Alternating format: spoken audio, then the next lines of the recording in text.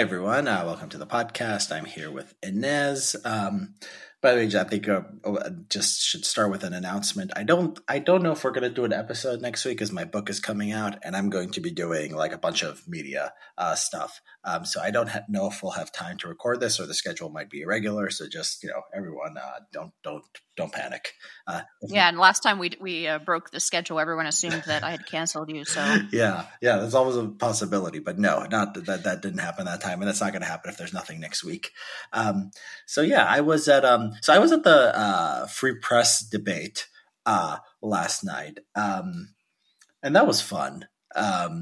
I met some people.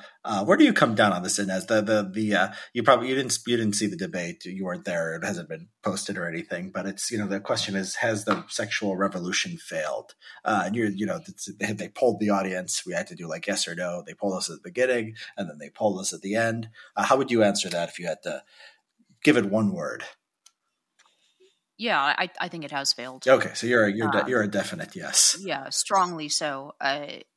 And it's interesting. I actually think even the left has acknowledged that the sexual revolution has failed. It's just that their rejection of it has gone into this like legalistic and tyrannical attempt to control. But I think even the left now admits that the promised sort of ecstasy of the sexual revolution did not materialize, and in fact the sexual culture is quite broken. It's just that the left thinks it's because men are irredeemably evil and male sexuality should be demonized. But I think a lot of people on the left now admit that I don't think anyone's particularly happy with the state of the post-sexual revolution sexual culture.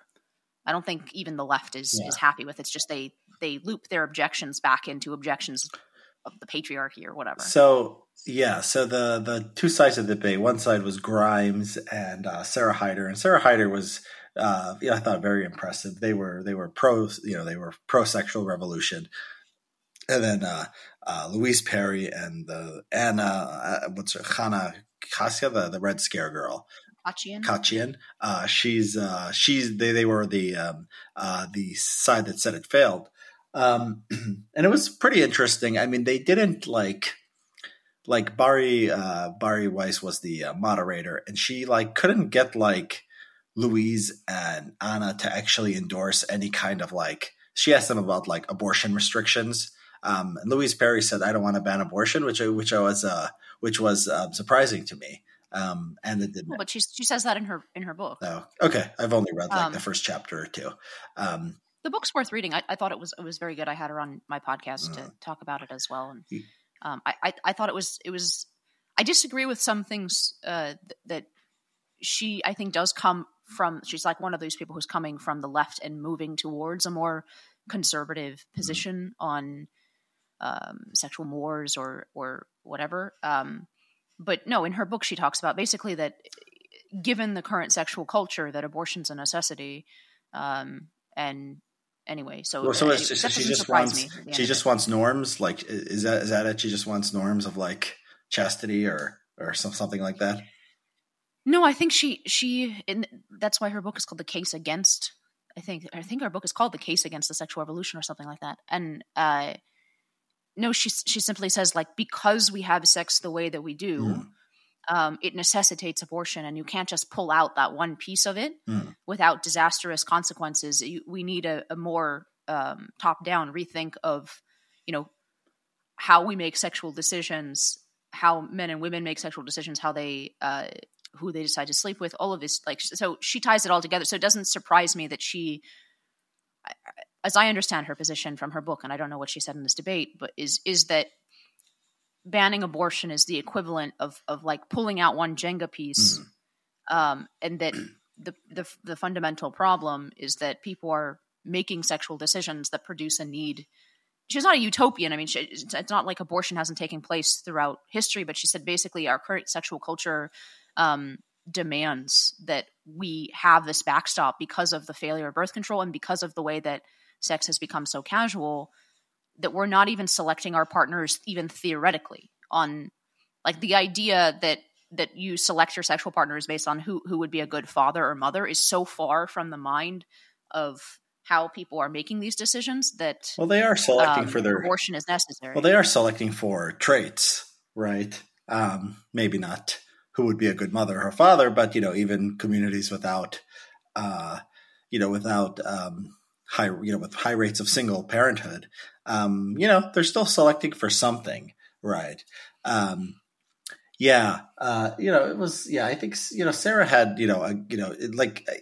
I mean, Perry, it was like sort of, I mean, I think she puts a lot into like, this is unnatural. That was like a big part of her thing, where, but she's, she says monogamy is unnatural too. It's not the most common, system throughout history. But yeah, I don't know. Like if I was up there, I think I would have said something along the lines of like this, the skepticism of this kind of trad take is like, okay, like, what is sort of like, is, you have to have the idea that like humans, you have to give something to revealed preferences, right? So you have countries with, who've had a sexual revolution, right? You have countries which, have like government trying to push women in the other direction. It seems to me that most people, want like the general direction is like when there's political pressure, it's to go in the more liberal direction. So you look at like the Middle Eastern countries, right? The most conservative, sexually conservative countries are like Iran and, Saudi Arabia and these countries. And, they have like the pressures on the other side, especially in Iran, right? And then you have sort of like the West, and any attempt to like roll back like any kind of sexual freedom or abortion rights tends to be opposed very strenuously, by large segments and particularly influential segments of the population. And so I guess I agree with Louise on the idea that it would probably be better to like tell women like the facts of life and to tell them not to sleep around that much. I think that's probably good advice. But I don't know. To me, it's harder as a political project. To me, that goes wrong. You're gonna get pushed back, and you're gonna get, it's not gonna work. I think one of our deepest disagreements, and I've noticed it comes up in different contexts, is this idea that revealed preferences are always positive. I don't know where you get that like underlying premise. Why wouldn't it be that people have a revealed preference for something that's bad for them?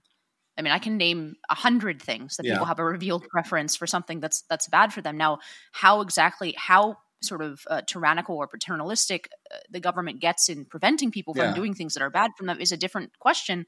But the underlying premise seems to me totally unjustified. Oh, because people prefer countries with lax sexual mores, that it's better. Like that to me, that's like asking people like, do you prefer to eat ice cream every day? It's like it's an unjustified premise. Yeah, I mean, I think you have to sort of start. I mean, I think you have to sort of start with it, and then it's not the end of the discussion, right? I mean, like this is just it's a way to own the socialists, right? Oh, socialism is good. No, everyone wants to leave socialist countries, right? You have these trads, and you have people who are like, who don't believe economic growth is a good thing. It's easy to like shut people down. Like, no, they want this. Now, sometimes people. I think that you are missing the point of when people criticize that kind of, you are criticizing them on a based on a premise that they do not share. So that's why it's a completely disconnected criticism, because most, even in the context you just said it, right, of traditional arguments against, let's say, and I don't think there's anti-growth, but except someone who's very extreme, but let's say somebody who balances those goods of prosperity versus, for example, cohesive traditional culture differently, or sees that the free market has a tendency to erode those things. Like they don't that's a criticism that is not getting at the argument that they're making. Yeah, but they need some way to show their work. The disagreement you're having with me is about whether or not it's a different view of the human person, right? Like that criticism is just going to miss the point entirely. You just end up talking past each other. Well, they need to show their work, right? Yeah, well, I mean, they need to show their work, right? So you could say, well, economic growth is not good. You have your numbers, you have your the way people move, right? There has to be some kind of evidence. You have to say, like, okay, I have some measure, some way to show that like life sucks or people aren't happy, and then we could say, okay, we can use this measure, right? And And so this to me is a good starting point. Now, I'm not saying, now I don't say revealed preferences are always good. That's why I grant to the traditionalists that, it's something has gone wrong with women.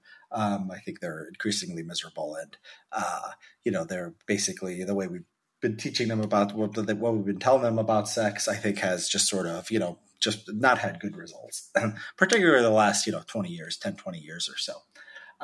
That's fine.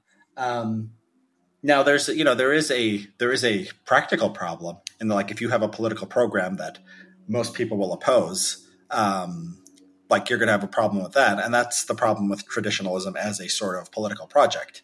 And that people clearly do not want it. And the question is what do you do with that? Well, first of all, I don't think our desires, especially those kinds You have reached the end of the free recording for this episode of Clown Car. To listen to the rest of the episode, please consider becoming a paid subscriber.